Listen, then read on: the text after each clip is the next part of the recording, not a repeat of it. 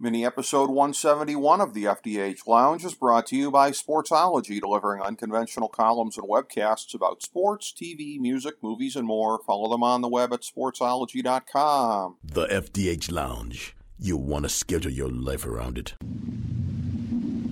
A long time ago, on a gloomy, wet Cleveland spring night, two men stand alone amidst the late-night drizzle. Their voices echo across the vacant station parking lot as they debate the merits of the great American radio show that have been missing for far too long. On that night, an idea was born. That idea became the FDH Lounge.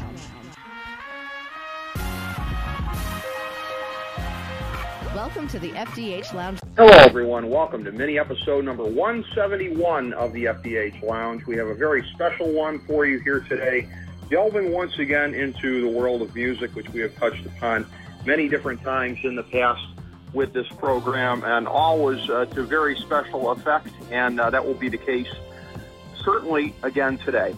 We have been very fortunate on the show to be able to have on a number of gentlemen, and most of them are actually contemporaries of his for what were peak years in their careers also.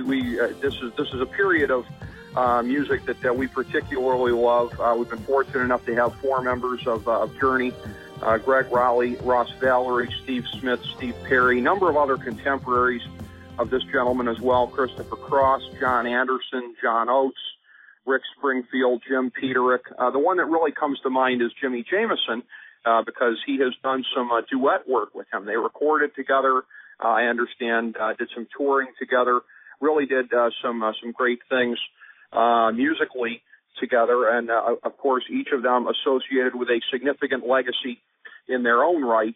Jimmy Jamison, of course, associated with his long stretch for the best years of Survivor, and this gentleman today is associated with certainly the peak years, in addition to his own solo work, associated with the peak years of Toto. I could only be speaking of the one and only Bobby Kimball, and it's a pleasure to welcome to the FDH Lounge. Bobby, good to have you on, sir. How are you today? I'm very good, sir. How are you? Oh, fine, thank you. What a pleasure to have you on with us, and get a chance to hear about your career and everything that you've got going on to this very day. It's interesting because, like I said, there are a number of guys that we have had on who were big at the very biggest point that the Toto was. That's certainly a great period of music, that late 70s, early 80s stretch. I heard you, in my there. brother. You were talking about all of my friends. Well, it's interesting because, Bobby, I always look for similarities in these different things here, and with our recent conversation with Ross Valory, he was underlining about the roots of Journey with those guys having done a lot of session work, and I understand that as Toto came together, you were coming in from an existing band, but I understand that you were getting together with some of the biggest session players of the day, right? Yes, and I became a very, very big session player. Actually, I was doing background vocals. The minute I got together with Toto, David Paich and I sang on one of Diana Ross's albums. We were recording our first album in Studio 55, owned by Richard Perry, who was producing Diana Ross, and he needed some background vocals, so we were in the other studio. He just walked down the hall and got us, and we came down and we did background vocals on the album that she did in 1978. That's tremendous to be able to get to do that yourself, and you guys were bringing in some pretty big guys behind you at different points, as I understand it. One of our cast members here with the program is not only a fan of your group, but the world's biggest fan of Poco also, and he pointed out to me about Timothy B. Schmidt being a part of some of your greatest work in the early 80s. Absolutely. Timothy is unbelievably talented. He did a tour with us while he was out of the Eagles. The Poco had broken up, and he went with the Eagles, and then the Eagles broke up, and he was kind of on the loose just for a moment, and we were going out to do a tour, and he joined us for that tour, and oh my God, he's such a wonderful person, number one, but he's so talented, And that was really, a common denominator with that group, wasn't it? I mean, you talk about all the great session players that were involved as this thing came together, but it really seems like just one of those kind of magical meetings here. When the group got together, because the talent level of everybody in the group was so renowned. Yes, actually, David Page had just had co-written the Silk Degrees album with Boss Skaggs. And basically, David Hungate, the original bass player with Toto, Jeff Picoro and David Page were on the Silk Degrees album. And anyhow, after that album, they decided that Jeff and David were the headliners of Toto. They are the ones that decided to put the band together. They named the band. They did everything. And after the band was together, Jeff pretty much was the last word on every decision, and he was a very, very intelligent guy, and all of his decisions pretty much or the very thing that brought Toto to the level they went to. It's interesting, that a lot of times in a band there is a strong man there taking the reins and making the very tough decisions, and it had to be an increasingly rewarding path to be going down here as you're moving through the late 70s and getting into the early 80s here and moving towards that peak period with the band. As you were building towards Turn Back and everything subsequently, Toto 4, as you were building towards that, what was the sense in the band of just getting towards this enormous commercial peak and really having the world discover and embrace you as they did? Well, okay, let's get one thing straight. There was no sense in the band. Actually, everybody was, everyone was pretty much having a great time, but everyone was also still working on other people's music. Okay. And so was I. After that session, David Page and I sang background vocals for Diana Ross. All of a sudden, I met one of my best friends, Bill Champlin. Bill Champlin played keyboard and sang with Chicago for 28 years. And he's one of my favorite musicians in the world and one of my best friends. But he co-wrote After the Love Is Gone that Earth, Wind & Fire did. And he co-wrote Turn Your Love Around, George Benson won a Grammy on. And anyhow, Bill and Michael McDonald and myself became a background vocal trio around 1979. And practically everyone who was doing an album then, they didn't have Pro Tools or anything, any of the mechanical devices that they use these days to place background vocals on without anyone singing. So, and the thing is all of the background vocals basically were triple tracked. Every note that you listen to on a background vocal was sung 3 times on each chorus. So we basically had to sing each chorus 3 times and record it perfectly, and then you couldn't cut and paste that into another chorus like people do now with Pro Tools. We had to go to the next chorus and do it, had to be triple tracked there, and then the outro had to be triple tracked, and then we would all get out there and do, little scat vocals on the end. It was super fun working with those guys, and the thing is we were a trio, basically, and sometimes Michael wasn't available, so Tom Kelly, who is also a really fantastic singer, is very, very similar to Timothy B. Schmidt.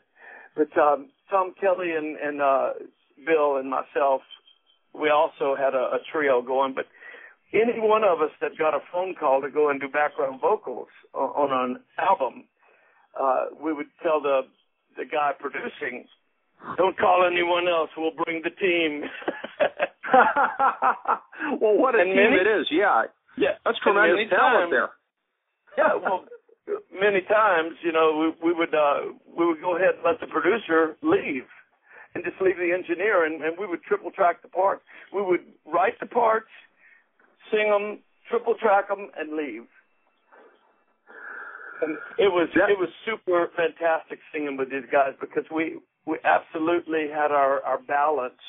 You know, Michael, with Michael and Bill and me, I remember one day we were singing in Dublin recording studios, and it's a huge recording room. They can put an orchestra in there, and we were doing background vocals, and Michael sings very soft, and he was like about 1/2 inch from the microphone. Bill was about 8 feet behind Michael, and there was another room. It wasn't totally closed off. You know, it was just a great big door. But I was in the other room, and the balance was 100% perfect.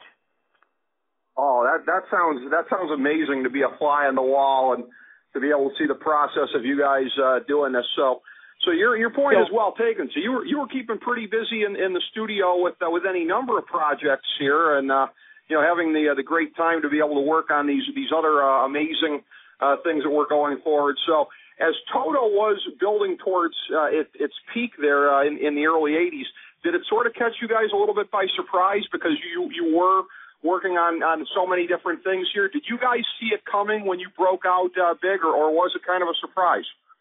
Well, actually, after the Silk Degrees album, which won 2 Grammys, okay? This is basically kind of why David and Jeff got together and said, why don't we form our own band? And actually, they had talked to Kenny Loggins and Michael McDonald about being lead vocalist. I had just gotten out of this group called SS Fools, and SS Fools was a band that I came from Louisiana to sing with. And the band was made up of 3 of the musicians from Three Dog Night Band. The singers had left Three Dog Night, and I got a call from a friend of mine who I played in a couple of bands with in Louisiana. And he's a saxophone player. His name is John Smith. And anyhow, he had moved to L.A. and became friends with those guys from Three Dog Night. And when the band broke up, the bass player, Joe Sherman, Floyd Sneed, the drummer, and Michael Alsop, the guitar player, decided they wanted to stay together. And John got with them to play sax. He was a sax player with the White Trash band, Edgar Winter's White Trash. And John called me. I was on the road with my band down in Louisiana, and he called me and asked if I would come out and sing. And I said, with some guys from Three Dog Night, are you kidding me?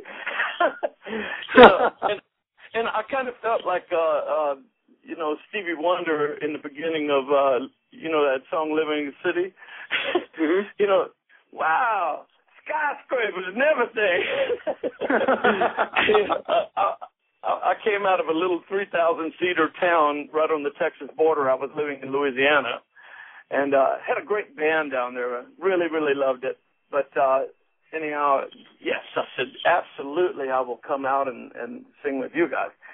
And the cool thing, where I grew up in Louisiana, only 3,000 people right on the Texas border on Interstate 10. And the thing about it is at the time, the drinking age in Texas was 21, and in Louisiana it was 18. Therefore,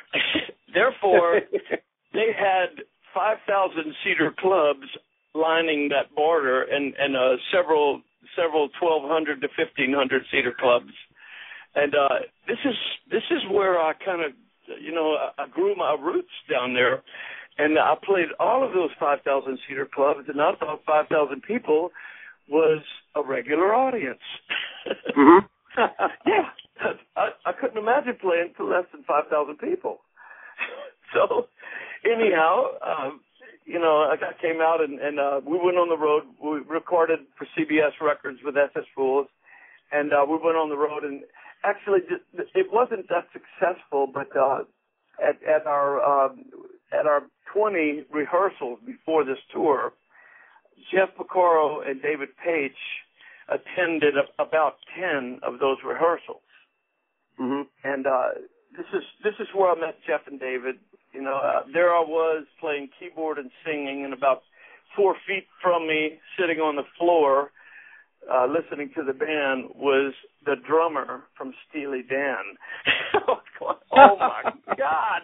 And standing right behind him was David Page, who had written the Silk Degrees album and produced it. And you know, it was a phenomenal thing to be playing number one with some of my heroes from Three Dog Night, and then to be meeting some of, you know, David and Jeff.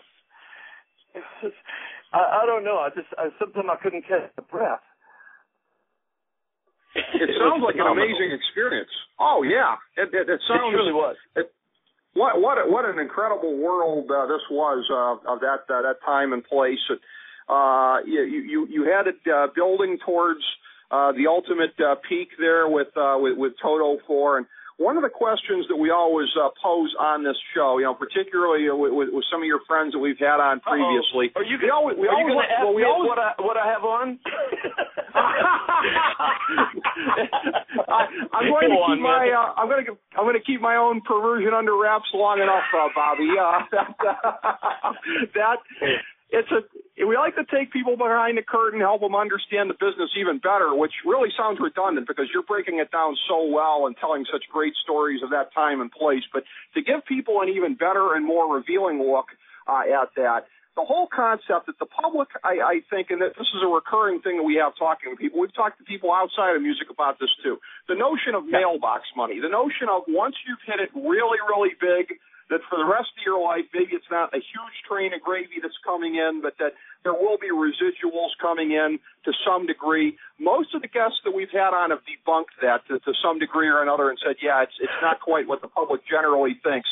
Do you fall in line with that, Bobby, or is it maybe a little closer to what some people think about the business?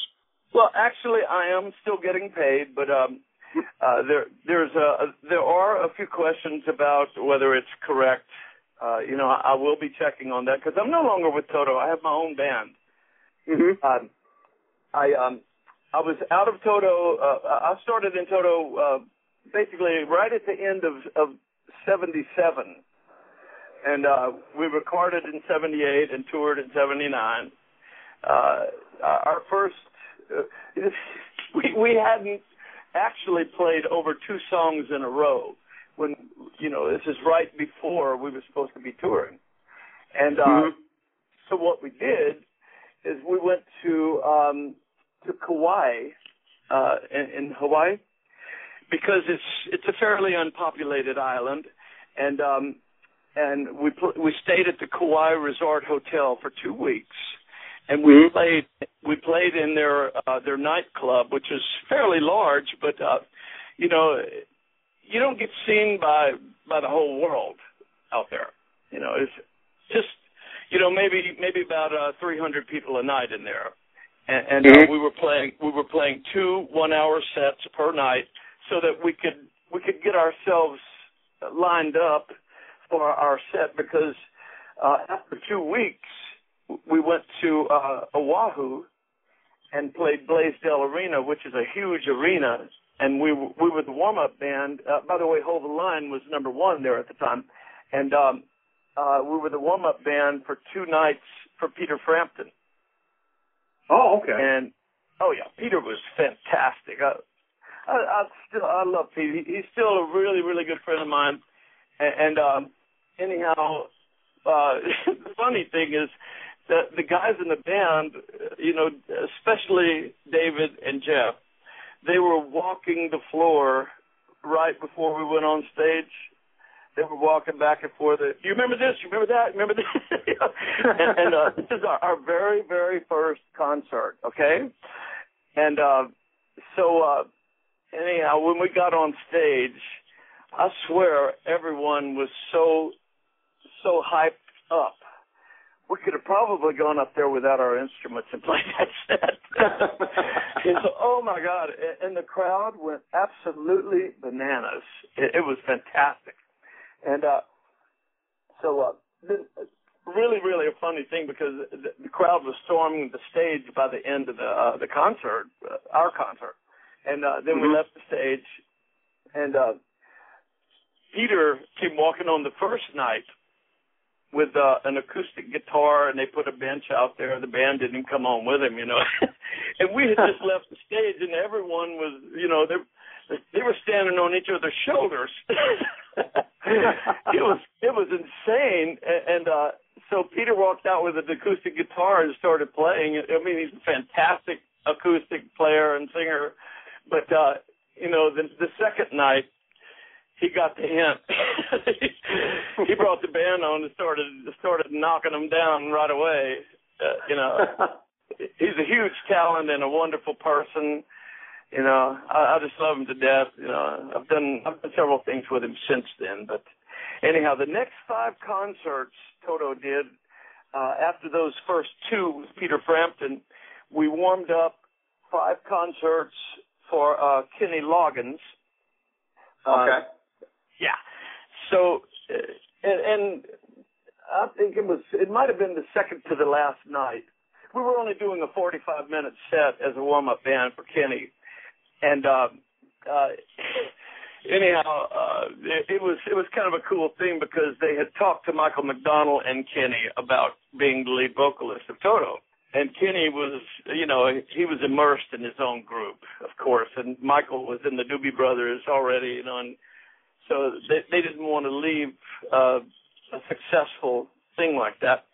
And at that point, I was basically I was out of work for about 6 weeks because I had left FS Fools, and so they said definitely you got to be the guy, So I said, well, definitely I want to come in, so I did, and we did 5 concerts warming up for Kenny Loggins for our. That would be our first 7 concerts, and the second to the last concert, they had some problems with locating the microphones, a few of the microphones on the board. And normally, what happens when you warm up for a big artist like that, a famous artist like that, and you're a new band. What happens is they just if you have to look through the electrical stuff for about 30 minutes, you only get a 15-minute set. Oh, okay. They just cut you off, and it took them about 45 minutes to locate the microphones in the board. A lot of times things like that happen, and so anyhow, for that 45 minutes, that was our whole set, and Kenny. He is he's a wonderful person. He's as good a person as he is a musician. I just love him. And he walked out on the stage and got on the microphone and said, ladies and gentlemen, he said, this is a new band. He said, I really, really want them to do their thing and entertain you and show you what they are all about. He said, they're supposed to do a 45-minute set, and it's taken that long to get all the equipment straight and everything. He says, I'm going to let them do an hour. Yeah, he came off stage. I gave him a big hug. I said, thank you so much, man. Because a lot of times the headliner band, most of them are jerks. They just want to do their thing. They don't care about the first band. So we got out there and did our thing, and it was super fantastic. We ended up actually Kenny was finishing out his tour on our last gig together, and his crew. We hired half of his crew to go on the road with us. One of the reasons is Kenny was out there singing, and the guy that was doing the drum tech, he was behind the drummer, and Kenny's microphone popped out of the little microphone holder. Before it hit the floor, this guy dove and caught it about 3 inches from the floor. That's professionalism. He became our drum tech, and we had about 4 of the guys that he was using as for his crew members.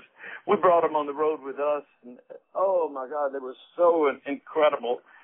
We always had a wonderful crew with us, and that is very, very important because they need to know every iota of everything you do, because that's how they set you up, to entertain. And the better you're set up and just walk out there and start playing, the better off the concert's going to be. Sure, that makes sense. You got to have that kind of professionalism involved and everything. When you're talking about professionalism and talent, it's funny, Bobby. I was a little bit surprised when I forwarded you that email a couple days ago. You hadn't seen this previously. The Jay-Z Africa thing that was out there of the mashup of your music. From what I can see on YouTube, your music is fairly popular for mashups these days. So what are your thoughts on folks significantly younger than myself who weren't around at the time and enjoying it at the time, but discovering you in a new way today, possibly because of something they saw on YouTube where your music was combined with something else? Well, I got to tell you, most of the time on the road, like I said, I was out of Toto in 1984. We started in 77, and I was there till 84. Then I moved to Europe. But I was out of the band for quite a while, and they had a few singers after me. But honestly, I think they were always looking for me again. Yeah, and, I think so. I actually never thought I would go back with them. But in 1998, they called me because they had fired that last singer, and Steve Lukather went out and did the tour vocals. And the thing about it is he can't do the songs that I sing. Well, he can, but he'd have to drop the key about quite a way. Sure. And those things they're attached to me. I still go out and do them with my band. But yes. Anyhow, they asked me to come back in 1998, and we did a new album called Minefields, which I really love that album. And when I came back, I was with them for 10 more years, and then the band kind of dissolved in 2008.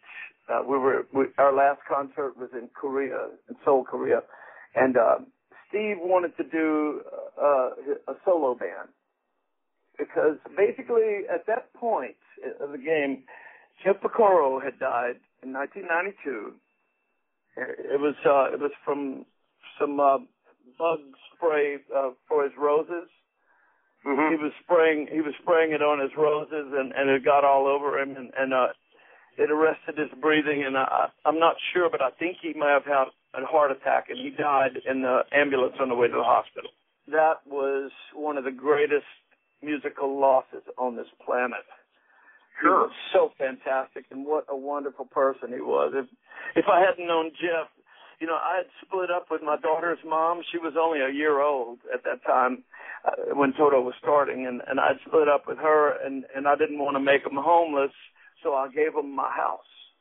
And I was homeless. So Jeff came over. He put his arm around my shoulder and said, "Come on, bro." He said, "I know your problem well." He said, "I got a guest room." He says, "It's yours until you find a place." And he was just that kind of a nice guy. He was super. And anyhow, that's when Toto got started and everything, and it was a wonderful thing to know Jeff. But he passed away from this bug spray, and then let's see, it was about Steve Porcaro had left the band after the Toto 4 album. So did David Hungate, the original bass player, and Mike Porcaro took David Hungate's place, and we all knew that eventually someday Mike Porcaro was going to be the bass player with Toto. And we basically always had two Porcaros in the band, because when Steve left, Mike came into the band. so it was Mike and Jeff instead of Steve and Jeff. And so at some point there during the Falling in Between tour, which was the last studio album I did with Toto, and it was a really fantastic album, by the way. That was an album we went into the studio with absolutely no songs, and the band, we put the machine on to record. The band went in and jammed for about 6 hours. And then Simon Phillips, who is an absolute genius on recording and mixing, and oh my God, he's an unbelievable drummer too. But anyhow, it was his studio, and so they would jam for a long time, and he would go in and go through the recording really fast, and he would cut out what he considered a verse. He would cut out what he considered a pre-chorus and a chorus and an outro out of all of that jamming. Okay. And then he would put it on a CD, hand it to me, and I would bring it home and work all night from 16 to 18 hours on the lyrics and the melody for that album. And I thought it was a really fantastic album. If you haven't heard Falling in Between, you need to. It is a great piece of work, certainly. Yeah. Well, and we didn't have any songs when we walked into the studio. You know, we made it up on the spot. That's truly amazing, Bobby, just to have it come to you like that. That is a different kind of animal that can do things like that. It really is. But so anyhow, neither here nor there. In the for the tour of Falling in Between, Mike Porcaro started feeling some weirdness in his hands. He was having trouble holding his hand against the bass. He's having muscular problems basically. And in the middle of that tour, he walked in and told us, guys, I'm going to have to get a substitute because I can't do this anymore. And because he had no idea what the problem was. The doctors could not find out they couldn't figure it out. They were thinking probably Lyme disease in the beginning, but the final tally on that after so many tests and so many different doctors was Lou Gehrig's disease. He had ALS. Yes, and I talked to him about a little over a year ago, but I don't want to bother him, and I'm not sure what his condition is right at the moment.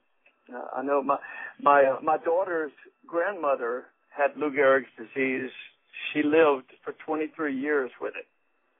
Really? Wow. Yes. That's a hell of a success story.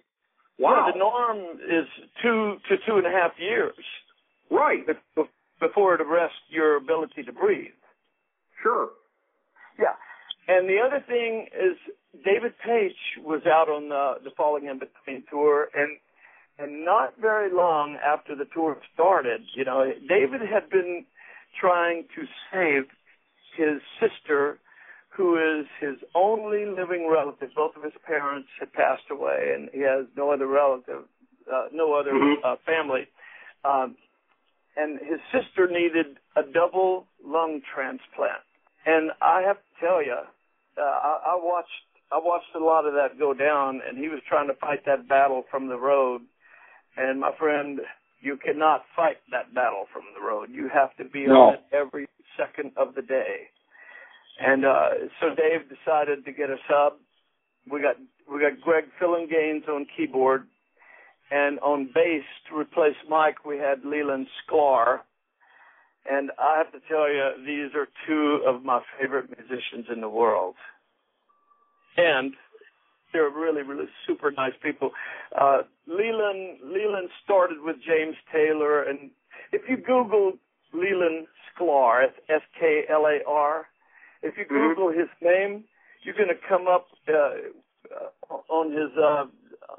You'll come up with at least 3 pages of people he's played with. He played with Phil Collins. I mean, it's ridiculous the amount of people he's played with, but he is just that's that amazing. talented. Yes, and we had a week off when Mike decided that he wanted to get a sub, and man, our set was a mean set. It was long and very, very tough, and we had sent Leland a recording of the set, and about a week before, we sent him this recording of the set, and we came into L.A. We went into to Simon's studio and rehearsed with Leland. The first day he came down to rehearse with us, he made 0 mistakes. It was like nothing had changed. It may have improved. That's a real pro right there. Yeah. Yeah. Same with Greg Fillinganes. You know, Greg Fillinganes was Michael Jackson's music director for 10 years, and he has played with as many people as Leland Sklar. He's phenomenal. He's a really fantastic singer.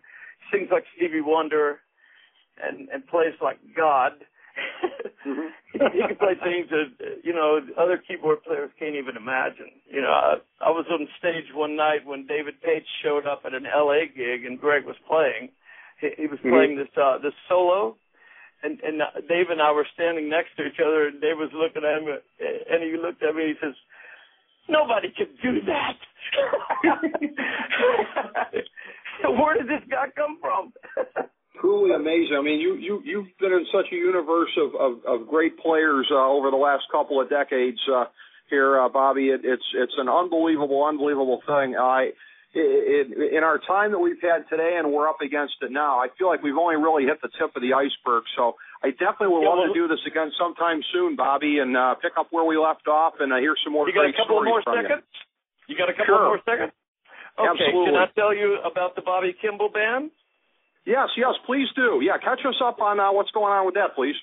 Okay, the Bobby Kimball Band is from Stockholm, Sweden, and the guitar player is a friend of mine since 1994. His name is Tommy Denander. That's Denander.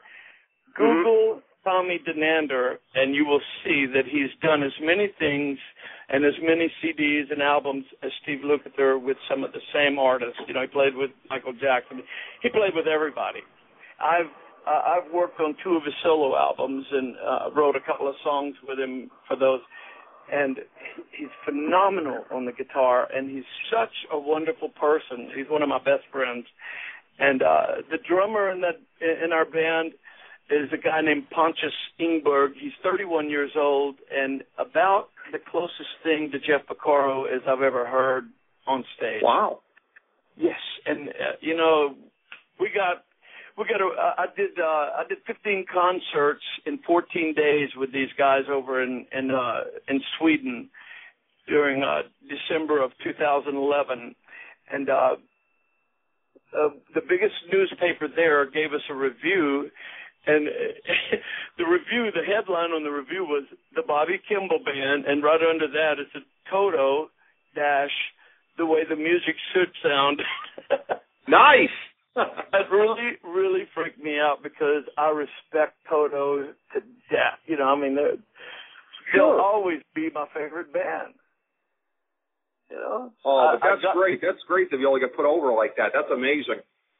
Yeah, well, everyone has really come to the table on this one. You know, they know the stuff so well, and not to mention, you know, we're going to record a CD, so it's going to be pretty phenomenal. Well, we'll be following everything that happens with that, Bobby, and I know that at your website, I believe it's BobbyKimball.com, correct? It is. Okay. And by the way, I have a personal app that's you know, it's being geared up right now, but it's a free download if anyone wants to. They can go to BobbyKimball.com and download the app. Okay. Excellent. We urge everybody to do that, and I sincerely hope that we can pick up where we left off sometime soon, Bobby, because, again, this was as advertised. Such great stories from you about a tremendous career in music over the decades. I know there's more that we can do. I look forward to that, sir, and thank you so much for coming on with us today. Okay, well, let's just leave this at we only covered about 1/16 of the information. Bobby, we'll hit the next 15/16 in a series of segments to come. Why don't we leave it at that? You got it, buddy, and let's do it real soon, because I have recordings of the band on the very first day they were in the same room. I'm going to digitize them, put them on my website. I have recordings of things you can't even believe from Toto in the very, very startup of the band. Wonderful. And well, you said people need to hear this. You said sometime soon, from your lips to God's ears. We'll do it, Bobby. Thank you so much. Okay, my friend. Appreciate it. Thank you. The great Bobby Kimball, everybody. Thank you for joining us here today. FDH Lounge, mini episode number 171.